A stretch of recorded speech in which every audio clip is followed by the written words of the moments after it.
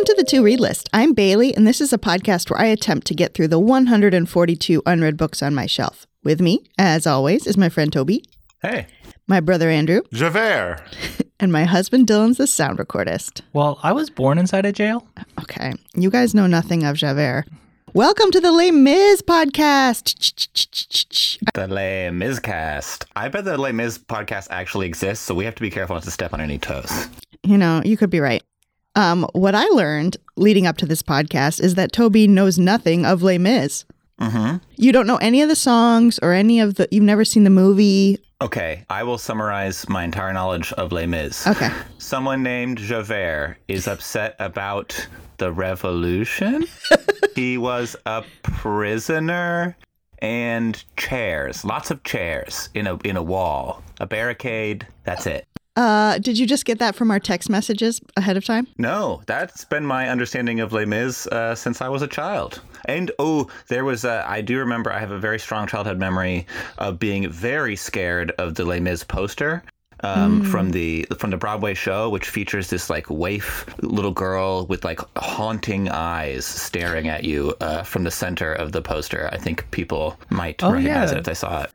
Those are everywhere in San Francisco for like 10 years. Yes, and I thought it was legitimately supposed to be a scary musical for a while.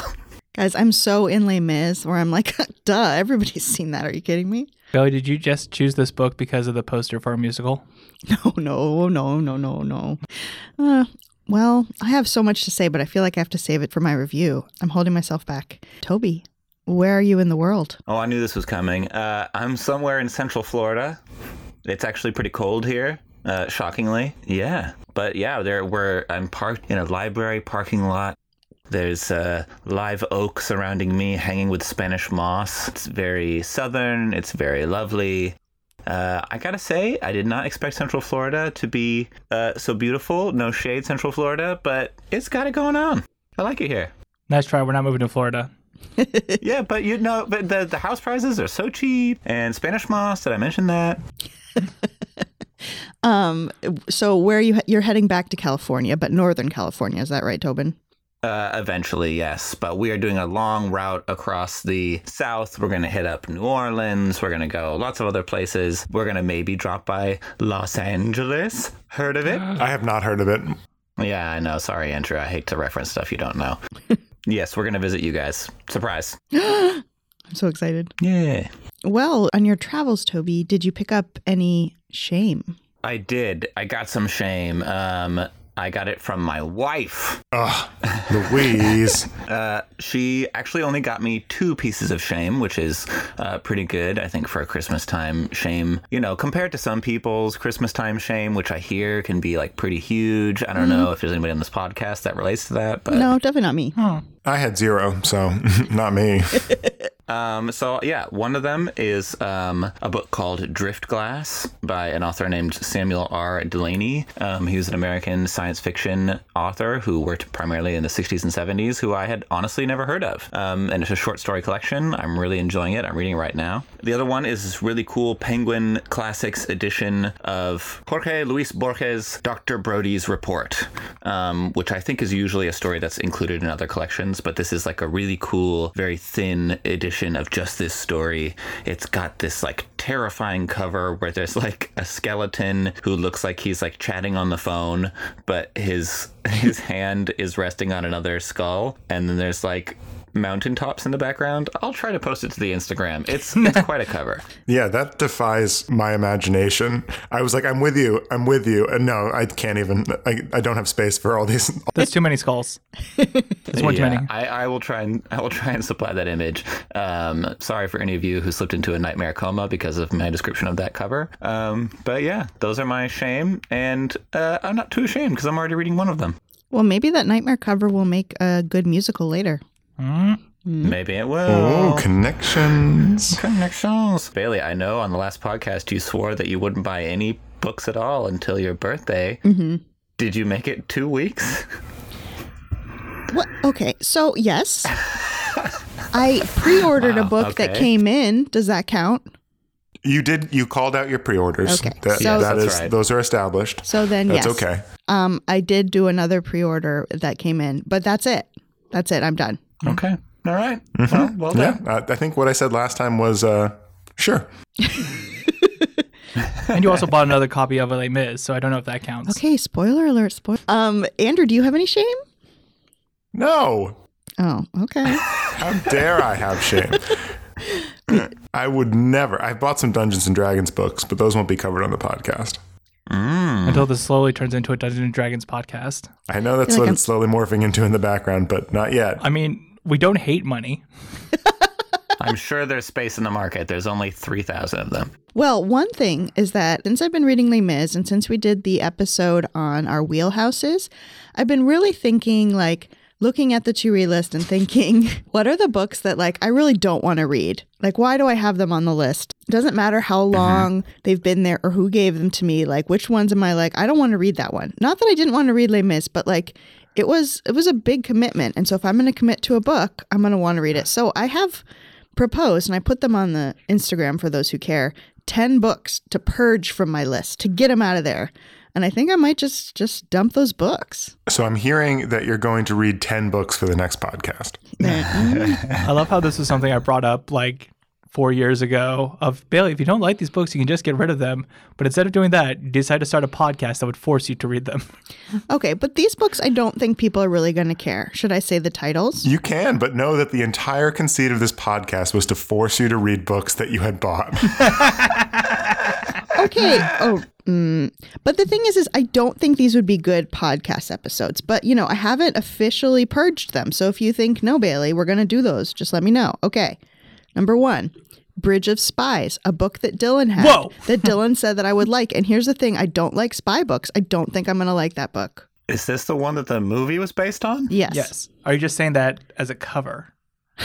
Yes. I'm secretly a spy. This other one called We Are Not Ourselves. It seemed like there's a lot of multi-generational family sagas where I'm like, I don't know. But Bailey, maybe your children or your children's children will like that book. Yeah. You ever thought about that? Okay. One, Snow Falling on Cedars and Birdsong are both like, you know, romances that maybe I won't even like. There's one that's the history of feminism. That's nobody cares about that. Oh, Whoa. Hey, let the record show that Bailey said that. Call her Roxanne Gay because she's a bad feminist. No, I just feel like nobody wants me to review a book about feminism that was written in like 2005. I mean, stuff has changed. Then there's one called The Child in Time by Ian McEwan. This was given to me by my dad, but like a million years ago. And now I have a child and I don't think I want to read about a child dying. No, thank you. You have a child, but you don't have the time. And then the other ones, these are more controversial. People might like them. One is Orphan Train. That was given to me by Dylan's mom. I just don't think I'm going to like it. Another history book. I'm sorry. And then I looked it up on Goodreads, and your mom only gave it 3 stars, so it can't be that good. Oh, Eileen. Did she just dump it off on you? I think she did. Then the book Hoot, which is for children. Oh, by Carl Hyacin? That is a pretty I feel like popular people book. like that. Yeah. That one, I think that's the only one so far I actually think you should keep. Okay. Then there's Little Bee by Chris Cleave. This one I had been interested in, but from my understanding, it's about an African girl, but written by a white dude. And I don't know that I want to read that. Seems cuttable.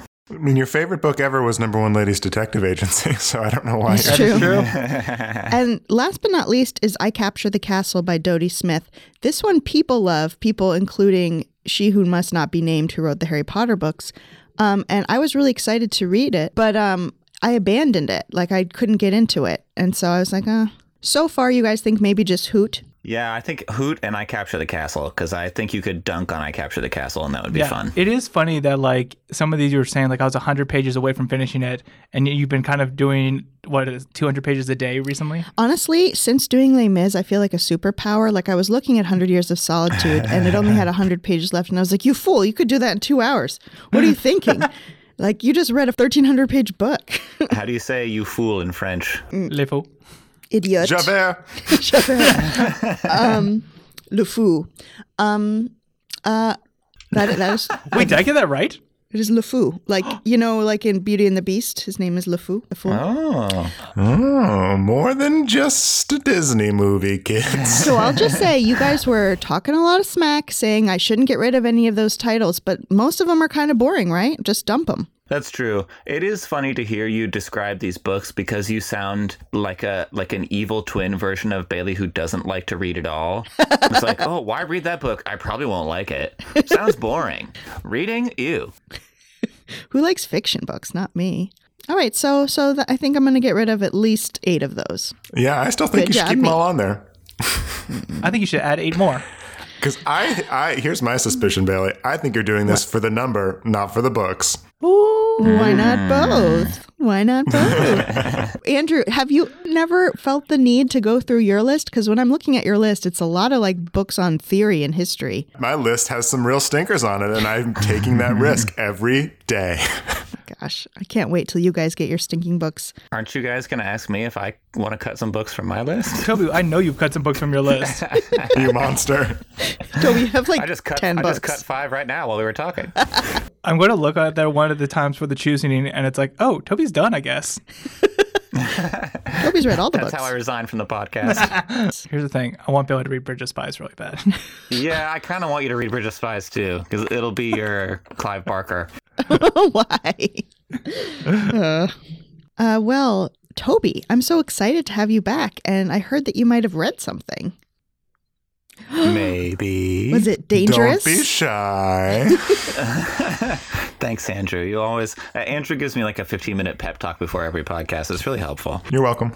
So, yes, I did. I read Running with Scissors by Augustin Burroughs. Snip, snap. Snip, snip. Snip, snip. So here we go, straight into it. Logline. In Running with Scissors, Augustin Burroughs recounts his early life shuttling back and forth between his mother, a severely mentally ill poet with periodic bouts of complete disassociation, and his legal guardian, a deranged doctor who just so happens to be his mother's psychiatrist. Checks out. Sounds normal. I did see, upon perusing my Goodreads, that Bailey has read this book. I have. I read it in college, so many years ago, and I liked it fine. I think... I don't have many memories of it except there was a movie, so I can picture the characters in the movie, but I just remember people running amok in a crazy house. I have not seen the movie. I remember the cover with the boy with the box on his head. Yes. Yeah. Was around my high school library a lot. Like an orangey red color, yeah. I also remember that this book and Weird Al's Running with Scissors were very much at the exact same time. No, they were not. Yeah, they were. Weird. Yeah, so I'm going to give you a little plot summary. As far as plot, nothing much happens in this book. Burroughs begins the book in the care of his clinically depressed and often psychotic mother, who he adores, and his functioning alcoholic father, who he hates. His mother considers herself a great undiscovered poet who is constantly trying to get published in the New Yorker, and that's a kind of East Coast intellectualism that's always aspirational throughout the whole book. All the characters are kind of like, oh, if only I could go to this Ivy League school, my life would be different. If only we could get published in the New Yorker, my life would be different. Andrew, are you feeling burned right now? I'm feeling burned. Just because he said East Coast? No. Yeah, roasted you. East Coast. Gotcha. Bailey, you went to an Ivy League school. I did not. I didn't get in. And Toby, you're on the East Coast. Oh my God, I got myself. So soon enough, Burroughs' parents are divorced, and Burroughs' mother enters into the care of a completely insane psychiatrist named Dr. Finch. One thing leads to another, and eventually Dr. Finch ends up becoming Burroughs' legal guardian, and young Augustine is forced to live in Dr. Finch's dilapidated house along with the rest of his deranged family. Augustine slowly, painfully comes of age in this chaotic environment, and antics ensue. That's the whole book. I remember there being siblings, but I guess they weren't. They were the kids of the psychiatrist. Okay, yeah. So yeah, he grows up in this house with Dr. Finch's family, of which there are several children. They all have their own distinct personalities, and Burroughs does seem to consider them his siblings, more or less. I'm going to read you an excerpt, just to give you a flavor of the text, because so much of this book is the kind of text itself. That's such a dumb thing to say. Wow. That is ever been the dumbest So much thing of the I've book ever... is the words. Words on a page. Know you read this what book? I was trying to say. Toby, are you like being the kid that didn't read the book for the book report? So much of the book is plot and character. I want to talk about the back that I did read.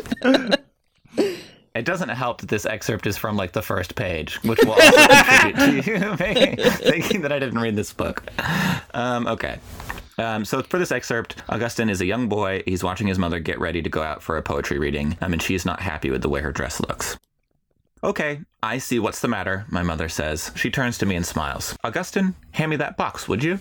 Her long, frosted beige nail points to the box of Kotex maxi pads on the floor next to the toilet bowl. I grab the box and hand it to her. She takes 2 pads from the box and sets it on the floor at her feet. I notice that the box is reflected in the side of her shoe like a small TV. Carefully, she peels the paper strip off the back of one of the pads and slides it through the neck of her dress, placing it on top of her left shoulder. She smooths the silk over the pad and puts another one on the right side.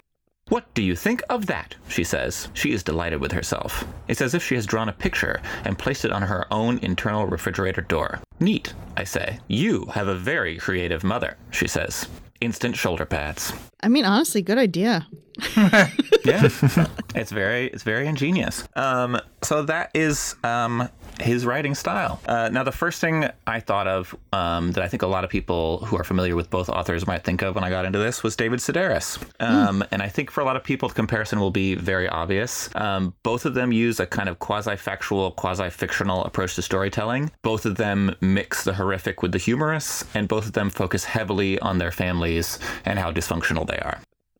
Even the cadence of some of the joke telling is really similar, with lots of flat silliness and ridiculous imagery. So I was actually kind of happy to start the book, and I didn't realize how funny it was going to be. I think I had an impression that it was going to be much more serious, and I found it extremely, extremely funny. Isn't it hilarious that a boy has a box on his head? I think that's funny. So funny. For a while, I was worried that I'd see Burroughs as only a variation of Sedaris, but there are lots of differences. Sedaris touches on mental health here and there in his writing, but Burroughs is much more focused on it, especially because he's kind of inundated in this bizarre situation. He's also a lot darker than Sedaris. He's kind of seesawing back and forth between the hilarious situations and then situations that are so completely awful that you want to put the book down and kind of stop reading. In particular, I found Burroughs' relationship as a 14-year-old boy with a 30-something-year-old man, one of Dr. Finch's other adopted children, extremely hard to read, and I think it's meant to be. But be aware, if you're looking to pick this book up, it gets extremely heavy quite a lot of the time. Essentially, Running with Scissors is a collection of short stories or short essays drawn from Burroughs' life. As with all collections, some are funnier than others, some are more poignant than others, but on the whole, the entire collection is up to a pretty high standard. I really enjoyed every single story. Just to kind of sum up, my elves are, it's funny, readable, and quite moving at times without ever slipping into being saccharine or overly done. And then my orcs is, it dips in quality just a little bit in the last quarter, with the stories getting a little bit meandering before the end. But that was not enough to drag it down at all for me. I really, really enjoyed this. I am putting more Burroughs on my personal to-read list, and I gave this 5 stars. Ooh. I have to say, I didn't want to spoil myself, but I saw on Goodreads that you added Dry and Wolf at the Table, and I was like, oh, you must have liked it. Cool. I saw, Bailey, that you rated this 3 stars. Defend yourself. Listen, I mean, who knows what 2006 Bailey was up to? Probably listening to the Shins. Reading big books about feminism. We could know what Bailey was up to because she wrote a review of this book. Oh, God. Whoa. No, I didn't. Oh, no. Yes, you did. This is amazing. Oh, my gosh. Bailey's review, 3 stars. December 16th, 2009. 2009. Okay. Guys, this is crazy. I read this cover to cover on July 4th, parentheses, Yay, America. I really enjoyed Burroughs' descriptions. Parentheses, quote, she was looking at this one spoon that had a reflection of the ceiling light in it, almost like you could eat the light if you wanted to, like it was cereal. Close quotes, close parentheses. I did feel, however, that 2/3 in he felt rushed to end it, and the last third lacks the sparkle of the beginning, which makes sense for a memoir. But oh well! Exclamation mark. Hey, that's essentially the same thing you said, Toby. It's true. It's true. But you did give it 3 stars instead of 5. I did forget to say Yay, America. So Yay, America. Oh, man. I'm embarrassed. This is going to be something I think about when I'm trying to go to sleep, and I'm just like, oh, you fool. That was not bad at all. That could have been way worse, Bailey. I need to go back through Bailey's Goodreads account and copy them all before she deletes them. Oh, no. Well, thank you, Toby. That was an excellent review. It was an excellent trip back in time. 2009. 2009. Oh, yeah. Now I'm just thinking about going back through my old Goodreads. But all right. So Running with Scissors by Augustin Burroughs, 5 stars. Andrew, do you have any facts on this mysterious man? I do. Y'all ready? Yeah. Cool. So Augustin Burroughs is not his real name. What? I know. Augustin Burroughs was born Christopher Richter Robeson in Pittsburgh, Pennsylvania. Go Steelers, Penguins. Go the Steel Pirate Penguins. His mother was a poet and his father was a professor. Guess what? Just like the book, because the book's a memoir.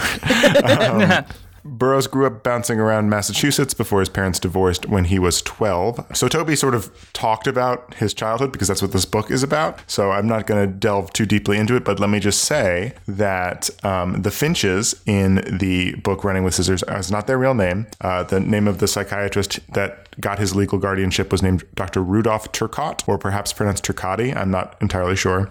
Spelled Turcotte. Who, among other things, believed that children became adults at 13, which led to him allowing Burroughs to drop out of the 6th grade. Oof. So if you want to learn more about that time of his life, I think it's probably best to read Running with Scissors. But to pick up on Burroughs' life a little later, he received his GED at age 17 and then moved in to his own apartment in Boston, lived on his own. And that's when he legally changed his name to Augustin Zahn Burroughs, spelled X-O-N, like Zahn. Yeah, I think Zahn. If I saw it with an A, I would say Zan. So yeah. After a brief attempt at college, he relocated to New York City and worked in advertising. And he also took some time away at this point to get treatment for alcoholism, which is what is detailed in the memoir Dry, which came out a year after Running with Scissors came out. After that, he returned to Manhattan and then began writing. His first published work is not Running with Scissors, but it was a novel called Cellavision, which was published in 2000. But he received breakout success and acclaim for Running with Scissors, which was published 2 years later in 2002. And then he just went nuts in terms of publishing specifically memoir and autobiographical work. Running with Scissors was, as I mentioned, a success when it was released. It spent some time on the bestseller list, got him some acclaim, got him some buzz, and it was quickly followed by some more works. As I mentioned, Dry in 2003, a book called Magical Thinking in 2004. Magical Thinking and Possible Side Effects, which came out in 2006, are both collections of autobiographical stories. And then another memoir, A Wolf at the Table, which eagle-eared listeners may have noticed I said I thought Running with Scissors was on my list as well. It's not. A Wolf at the Table is. So we might get some more Burroughs at some point down the road. Or if it doesn't get pulled from my list, if it gets pulled for Toby's, we have 2 chances at getting more Burroughs in our life. Double the Burroughs. You might get some bonus Burroughs in the future. I just like that you said eagle-eared. Yeah, I don't know where that comes from. I think another podcast I listen to, who I'm now forgetting, uses the phrase eagle-eared, and I just took it unintentionally. Go for it. Take on eagle-eyed. Well, I know that. Hey. I think she gets it, Dylan. Eagles have eyes. As you called out, Running with Scissors was made into a movie. It came out in 2006, which brings us to the required mention of the Turcotte family lawsuit against Augustin Burroughs. Though this is less dramatic than I thought it was when I noticed that there were articles written about it, but here it is. Though the name was changed from Finch and Rudolph Turcotte had passed away before the book came out, they objected to the portrayal of the family. They said they remembered it differently and that things were fabricated. The lawsuit was settled, however, outside of a full court trial, and Burroughs considers that it was settled in his favor. He vigorously maintains the accuracy of what he wrote, and the only concession he made as a result of the lawsuit was that he added an acknowledgement to his acknowledgement section, which said that some people remember this differently, and he changed the word memoir in his author's note to book, though it is still marketed and categorized as a memoir. But the author's note says book instead of memoir. Interesting. Yeah. If you read this book, you can see why the family would object to being portrayed in the way they are portrayed, because they come off as completely insane and very disregarding of Burroughs' mental health. So I can see why they would be upset. In 2013, Burroughs married Christopher Schelling, his longtime partner in Staten Island, and they are still married to this day. His last published work came out in 2019 called Toil and Trouble, a memoir, which is discussing his coming out as a witch and his relocation from New York City to a mansion in Connecticut, which I think we can all relate to. I don't have any more information on this deal. No, Andrew, no. What? I'm reviewing Running with Scissors and the facts around that, not about him coming out as a witch. Read the book if you want to know. What? By the pricking of my thumb, something wicked this way comes. There you go. So yeah, I don't know more about that. I do want to know more about that, but I figured that was best saved for a discussion of down the road of Toil and Trouble or more of Burroughs' work. Cool. I want to read that book. Good facts, Andrew. Do you think he's like, I'm going to become a witch because I need another memoir and I need something new? It sounds like it. Maybe. Nah. So yeah, that's Augustine Burroughs, and I'm glad you liked the book. I'm now hoping that Wolf at the Table gets pulled relatively soon. Cool. Yeah. All right. So again, thanks for those awesome facts, Andrew. The book is Running with Scissors by Augustine Burroughs, and the stars are 5. Stars are 5. And from 2009, Bailey. In 2009, Bailey says 3, but she was wrong. She was right for her. How about that? But Bailey, there's no use beating around the bush. We all know that you've worked very hard to read a book, and we're all dying to hear what you think. Can you sing from the rooftops your review of Les Mis? Well, I have been on my own, and it just takes one day more. But at the end of the day, it's time for my review of Les Mis. Boom, boom, boom. Empty chairs at empty tables. Other songs, Master of the House. French stuff. Pretty wild that this book has songs in it. They're just like little MP3 players embedded in the pages, and you have to press. Yeah, wild that Victor Hugo did that. One day there will be such a device called an MP3 player. All right. Well, yes, I did read Les Miserables by Victor Hugo. I don't have any thoughts on it at the end. Just kidding. I have so many thoughts. Okay. As I said in previous episodes, eagle-eared listeners will remember, this copy has been on my shelf since probably the 90s. And I know that because inscribed in this book is, "To Bailey, love Nana, thought you might like to read before you see the play, enjoy," in a copy that was published in 1996. I was 10 years old, but still, I don't think tweens can read this book. I barely got through it. All my tweens, rise up. Fight Bailey. Bailey, you're going to have that TikTok army coming after you. You're probably right. Okay, so listeners, you're about to hear some very nerdy stuff. I was researching the copy that I've had since 1999. And it turns out that the translation I have is by Wilbur, and it was done in 1862. So the translation was done about the same time as the book came out. And I was reading online because, as I learned with Count of Monte Cristo and Anna Karenina, the translations matter. And this translation is basically like, a lot of people are like, it's trash. It's terrible. It feels dated at the time it was written, and it shouldn't feel that way. And so it feels extra dated now. So I was like, I've had this book for 25 years, but still, I think I need to get a new copy of it because I think I need a better translation to get through it. Nerd alert. Researched all the translations, and I ended up with the 2013 translation by Christine Doniger. And it's the Penguin Classics translation. And the cover I have, which is on Instagram, is designed by Jillian Tamaki, which you might remember from This One Summer. Ooh, cool. And it's very pretty. That did help me getting the right book. Are you guys still with me? Oh, we're here. So I'm sure listeners are familiar with Les Mis, but if you're not, the essential plot is it takes place the early 1800s.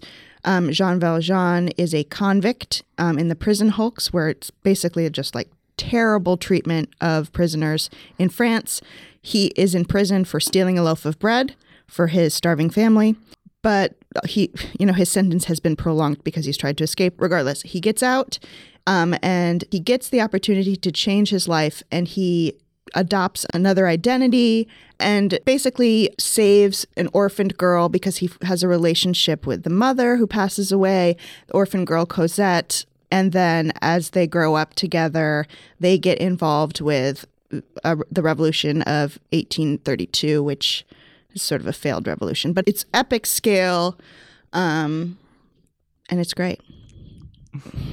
It's hard to summarize. Oh, yeah, no. I wonder how many people would be like me and wrongfully assume that it's about like the OG revolution, the French Revolution. A lot of Someone who has seen the musical and the movie, I thought it was. Okay, I mean, it has to do with the history of France, but basically there was the revolution, but there were people that still wanted, no more monarchy. So it's basically that. They're trying to get rid of the kings again. Okay, so once I got the book, as I said, I split it up into 5 sections. The book is in 5 parts. I thought I can do this. What I didn't take into account is that Hugo likes to take his time, and I will give you an example.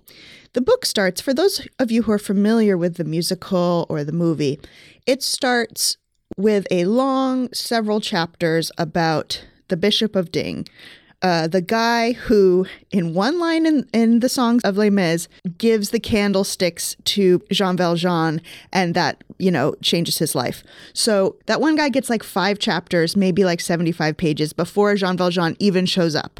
So it doesn't start out very captivating. Is it just him walking around being like, I have all these candlesticks, what shall I do with them? No. It's like, don't you want to know like where he was born and how he grew up and his entire family and all his opinions? So I was not feeling good. And also I started reading it around Christmas. I'm like, guys, this doesn't look good. But then the plot starts. You start to read about these characters that you've heard about, sung about, like Jean Valjean and Cosette and Fantine and Marius, and they all come and you're like, oh, this is so exciting. The plot is so cool. And there's parts of it where the pages just zip, zip, zip, zip by. And then all of a sudden, Victor Hugo's like, hold up, see that momentum? I'm going to stop it for a second because I want to tell you the history and my opinions on nunneries. And you're like, why? And he will continually do this. He does an entire recount of the Battle of Waterloo, which takes place, like 40 years before the events of the book. He talks about nunneries. He talks about the history of Paris. He talks about just all this stuff that has nothing to do with the plot. And Hugo is kind of a character. Like, he references himself. He'll be like, they passed this guy who happened to be related to the author of this book. And he'll say, this has nothing to do with the plot, but let me just tell you this stuff. And like, there are parts of it that are interesting, but it's just, to me, not as captivating as the actual plot. And I even joked about this on Instagram. This is a long book. It's 1,300 pages. And I was getting to the end, 175 pages from the end, about to get there, really excited. 2 characters are in mortal peril. And Hugo's like, let me tell you the history of the Parisian sewer system. I'm like, no, why? You didn't want to know about that? My opinion is, and from what I've read about Hugo, is he added in these digressions, which is what they're called, later, after he'd written the book. And it's like, what if you just didn't do that and published your ideas in a different book? Well, no one would read that then. Also, I was going on Goodreads, and a lot of men were mansplaining to people who expressed this same opinion and said, everything's important. Read the whole thing. It's all important. And I'm like, it's not, though. It's really not. I was just going to say, there's like a piece of writing advice where it's like, you should write your first draft and then go back and cut, 25% of it. And it's like Hugo saw that advice in a mirror and he's like, oh no, my book is not done. You know that writing piece of advice where you should finish your first draft and then copy and paste some Wikipedia articles into it? It's that, but I know we're joking, but it's also like treatises on like his opinion. And it's like, this just doesn't feel related to the book. Anyway, but there are people online who will say it's all important. I say, if you're good at skimming, skim that stuff. And you can even look online. Apparently, a quarter of the book is digressions. People have figured it out. So what's a quarter of 1,300 pages? That's a lot of pages. That's the orcs. With that said, I really need to hammer home, bring him home, the elves. This book, there's so many parts of it that are so wonderful. The characters are great. Jean Valjean, I think I could write a paper on how he is the original superhero. There's a lot of plot in this book that isn't in the musical, but like, you need to know, guys. All right, Jean Valjean left prison, right? He has superhuman strength, but he's also pious. And he has a mission, but he can climb and scale walls without ropes, and he can like jump and save people off pirate ships, and he can be buried alive and still live. And that was very exciting. There were parts of the book that are not in the musical, such as I said, the jumping from ships and the being buried alive that are very fun and surprising. I also really liked, Hugo, I think, has a complicated relationship with women, but I enjoyed his female characters. Eponine is very different in the book than in the musical. You might remember in the musical, she's the one who sings On My Own, and you just feel bad for her because she loves Marius, and Marius just loves Cosette. Toby, this is, you understand all this, right? Do you want to give a summary, Toby, of what you think Les Mis is about? Didn't I already do that at the beginning, though? Okay, so Eponine is very different in the book than in the musical. She's not as big of a character. You don't feel as bad for her. At least I didn't. But things you learn in the book that you don't know necessarily from the musical. You may recall Gavroche as the little boy running through the streets, the street urchin who's like, "Hey, how you doing? My name's Gavroche." Okay, he is Eponine's brother. And they are both the children of Thénardier, who's the master of the house. So like, everybody's connected to everybody. Reading the book gives you a lot more information, and at the same time, it's so dynamic and the characters have so much feeling that you can understand why it would be a great musical. On top of the amazing themes of, it's about revolution, yes, but not the French Revolution. It's years after that. It's about like a sort of a failed revolution, but the people rising up. Do you hear the people singing the Song of Angry Men? It's the music of a people that will not be slaves again. Wow, that was a good rhyme, Bailey. Where's that from? I don't know. I just came out of Hamilton. It's from Hamilton. And I think it really made me appreciate the musical more. Like, I didn't love the Tom Hooper movie, but then I went back and watched it, and I was like, oh, it's cool how he summarized that part in this way, or he put that on screen. I actually think that the movie does it better than I thought it did. With that said, as I said, Hugo takes his time. So you might know the song Who Am I? Which goes basically, who am I? I'm Jean Valjean. That's like 200 pages in the book where he's like, should I do this? Should I not do this? Should I do this? And there's another part that's like summarized in 1 second in the film that's like 500 pages. So, it's a double-edged sword. It adds depth, but also if you know where it's going, it's like, okay, let's get there. All this to say, I really, really wish I could give this 5 stars, but the digressions just slowed down the momentum for me, and I really wish that he could just cut himself down a little bit. So ultimately, I'm giving it 4 stars. What would Jean Valjean do? He'd be true to himself. He'd tell the truth. Here's the thing, a man like him will never change. With that said, I actually would recommend people read it, especially people who are good at skimming. And I was learning that there are exactly 365 chapters.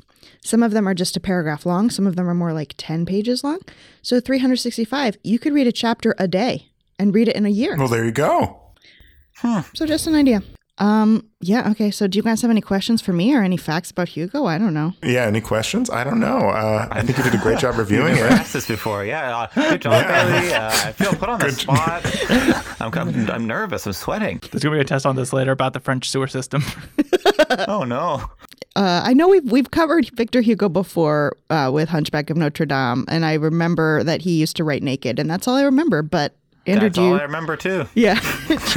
Do you have any other facts? I do. I mean, that's the fact I remembered, too. But there were a couple other ones as I was looking over his life again. I was like, I am shocked I forgot that. But yes, we have done Victor Hugo before. We've referenced him in episode 6, The Hunchback of Notre Blonde. One of our better episode titles, I feel. So, some brief biographical notes. His full name is Victor Marie Hugo. He lived from 1802 to 1885. Pretty good run for that era. And he was a poet, novelist, dramatist, essayist, and politician. He was part of like a representative equivalent. He was exiled for a time during another period of monarchy in France, only returning after Napoleon III fell from power. And during a siege of Paris by the Prussian army, he was one of a number of people who were provided animals from the Paris zoo to eat. So he ate some zoo animals at one point. They don't have a record of which animals? Nope. It might be somewhere, but he said he was eating, quote, the unknown. There's just a random digression in Les Mis about what giraffes taste like. Do you think that there was one guy where they're like, guys, this is terrible. We have to eat the zoo animals. One of them's like, I really want that flamingo. I've been waiting. I call it dibs. Dibs. Double dibs. I'm just going to eat this whole zebra naked. One last fact about him. He is buried in the Pantheon. Take that, Dylan. Boo. But do you know who's buried in Père Lachaise, according to Les Mis? Everyone. Jean Valjean. Amazing. Could have used that last episode.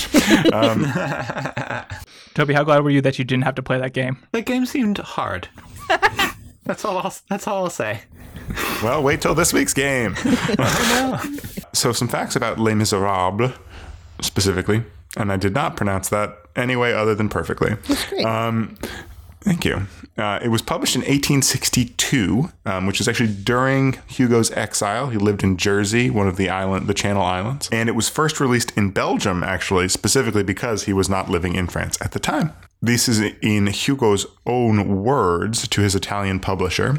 He said, quote, "I don't know whether it will be read by everyone, but it is meant for everyone. It addresses England as well as Spain, Italy as well as France, Germany as well as Ireland, the republics that harbor slaves as well as the empires that have serfs. Social problems go beyond frontiers. Humankind's wounds, those huge sores that litter the world, do not stop at the blue and red lines drawn on maps. Wherever men go in ignorance or despair, wherever women sell themselves for bread, wherever children lack a book to learn from or a warm hearth, Les Miserables knocks at the door and says, 'Open up, I am here for you.'" And also the people who really want to know about sewers. There's an introductory note by Victor Hugo in the book, and it says, "As long as there are ignorance and poverty on earth, books of this kind may serve some purpose." Dude really believed in his work. I'll say that. If you never feel confident about your writing, just remember, what would Victor Hugo do? So, some contemporary reactions or contemporary-ish reactions to it. Upton Sinclair of The Jungle described it as one of the half-dozen best novels of all time. I assume the other 5 were all The Great and Secret Show, and this was the only one that wasn't that. You might have recognized it from his podcast, episode 3. So it's kind of funny. It had like the 1800s equivalent of like modern day hype, with the New York Times, the paper of record, teasing the book as early as 1860 when it wasn't published for another 2 years, being like, "Guys, get excited. Hugo's writing this book. Gotta check it out." What's it called? The Miserable. He began work on it in the 1840s, but the novel was published in 1862. He did take time off in the middle of it. But yeah, I think that's why they were teasing it, because he's like, "Guys, I'm going to finish this book." And they're like, "Are you going to put any stuff about Waterloo?" He's like, "Maybe." Perhaps it had buzz around it in a way that I feel like is sort of more of a modern thing, but it's fun to see that it existed in its own way in the 1800s as well. That said, talking about the hype, the reception by critics was not universal or even primarily positive. With some criticism that the subject matter wasn't moral, that it was too sentimental, or that it sympathized with revolution, which I think it did. I got gassed. A contemporary review in Le Monde by L. Gauthier said, "One cannot read without unconquerable disgust." Wow. Excellent. Noted funny name haver Flaubert said he found neither truth nor greatness in it. Oh, Neither okay. truth nor Nice. greatness. Come on, Flaubert. Flaubert. Come You're on. better than that. Flaubert. I mean, notorious sewer hater Flaubert. And Baudelaire was like publicly sort of warm on it, but it was said to say in private that it was, quote, repulsive and inept. Flaubert? Baudelaire? What did Voltaire think of it? Voltaire was long very dead. dead. I know. He just rhymed. That's fair. It was That also is fair. banned by the Catholic Church. Well, duh. The book? Well, Well, duh, I don't know. Oh, actually, yeah, wait a minute. Don't please come off good in this? the book is very religious, but it's kind of anti-religion, but like very pro-God. All that said, the good and the bad, ultimately, it was a massive financial and commercial success for Hugo. It was very successful despite all the haters looking at you, Flaubert. And so that's the facts I have. Obviously, it was later made into a very successful musical and later film adaptation. And Bailey recommends reading about 75% of it. I want to add one thing, which is I was looking at the Wikipedia, and apparently someone made an unauthorized sequel. Oh, yeah, there have been a couple of those, actually. And the Hugo estate sued them, which is like good for them. Oh, I missed that part. I just saw that there was a list of unauthorized sequels.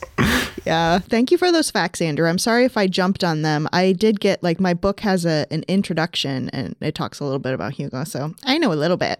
No, it's totally cool. Just because we covered him already, I sort of pick and choose. So I'm glad you brought in some specific ones for this. That is Les Miserables by Victor Hugo. 4 stars. Give it a read. Give it a try.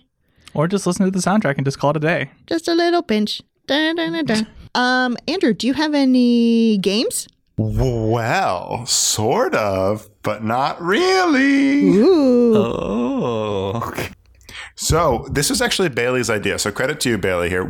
In the interest of sort of switching up what we do on the podcast a little bit, and we're not doing an original game that I've created today. Also, real talk, we just did a game about France, and I had hard trouble thinking of ideas. We're doing a BuzzFeed community quiz to find out which character in Les Mis we are. Heck yeah. This quiz was created by community member Nick J. Tiedemann.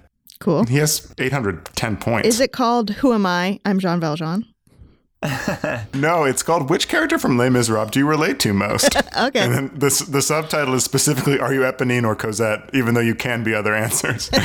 I'm ready. Does Dylan get to play? All right. Yeah, Dylan gets to play. I have 4 devices open in front of me, so I'm going to keep track for all of you. I will say real quick, usually when you take these quizzes, like if you take the Harry Potter quiz, you know the book well enough because you've read it. You're like, oh, well, this question is going to lead me to be a Slytherin or whatever. But because I haven't taken in any of this information, I will get a true reading on which character I am because I don't know I know Jean Valjean is Captain France, and that's it. Well, So. Toby, if it asks you if you want to steal a loaf of bread, think about it very carefully. Toby, that's such a Javert thing to say. I hope we all get Javert. All right, first question. Your friends would describe you as 1, stubborn, hilarious, adventurous, hardworking, or naive. I'll go first. I'm hilarious. I will say stubborn.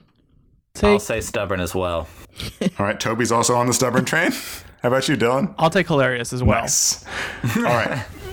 Next question. What sounds like your ideal Friday night? Staying in, hanging out with friends, dinner with a friend, bar hopping, or going out to the club? Bailey, should I mark you down for staying in? Rude. Yes. Bailey's marked down for staying in. I haven't read the book. How many of these activities does Jean Valjean do? Does he go out to the club? I mean, I don't want just to wanna spoil the quiz, but he does a lot of bar hopping. No. I'm going to take E, man the barricades. I'll take bar hopping. All right, bar hopping for Dylan. What about you, Toby? I'm going to say dinner with a friend. I said staying in. Yeah. All right. Question 3. We are at the hump day of the questions. This one is a real thinker for you, Toby. Uh-oh. And I love that it's on this quiz. Who's your favorite Les Mis character? Yes. So the options are, we only have 5 choices though. So if you have a side character who's your favorite, Bailey, you're out of luck. But we have Valjean, Cosette, Marius, Fantine, or Eponine. I choose Gavroche. I was so clear. Not everyone's on this option. I am going to say Eponine because I've only seen the musical. I choose the Parisian sewer system. All right. So that's Marius. Marius. Yeah. Put me down for Marius. Cool name. I choose Jean Valjean. All right. Bailey's on the Valjean train. And Dylan, what about you? I'll choose Jean Valjean as well. Okay. Nice. Captain France. All right. And Andrew, who do you choose? I chose Eponine because I have not read the book. I've just seen the movie and seen the music. One more day all on my own. All right, a very that's all good. pretty That was song. Yeah, you did that in like a New Yorker Guys and Dolls accent, which was impressive. That's what she sounds like.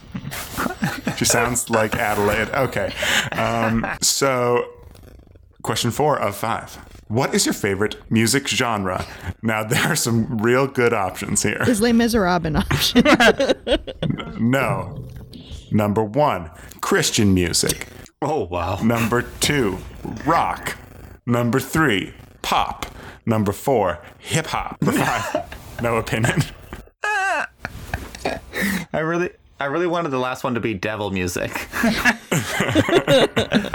I do 6. I don't listen to music as I chase men across time.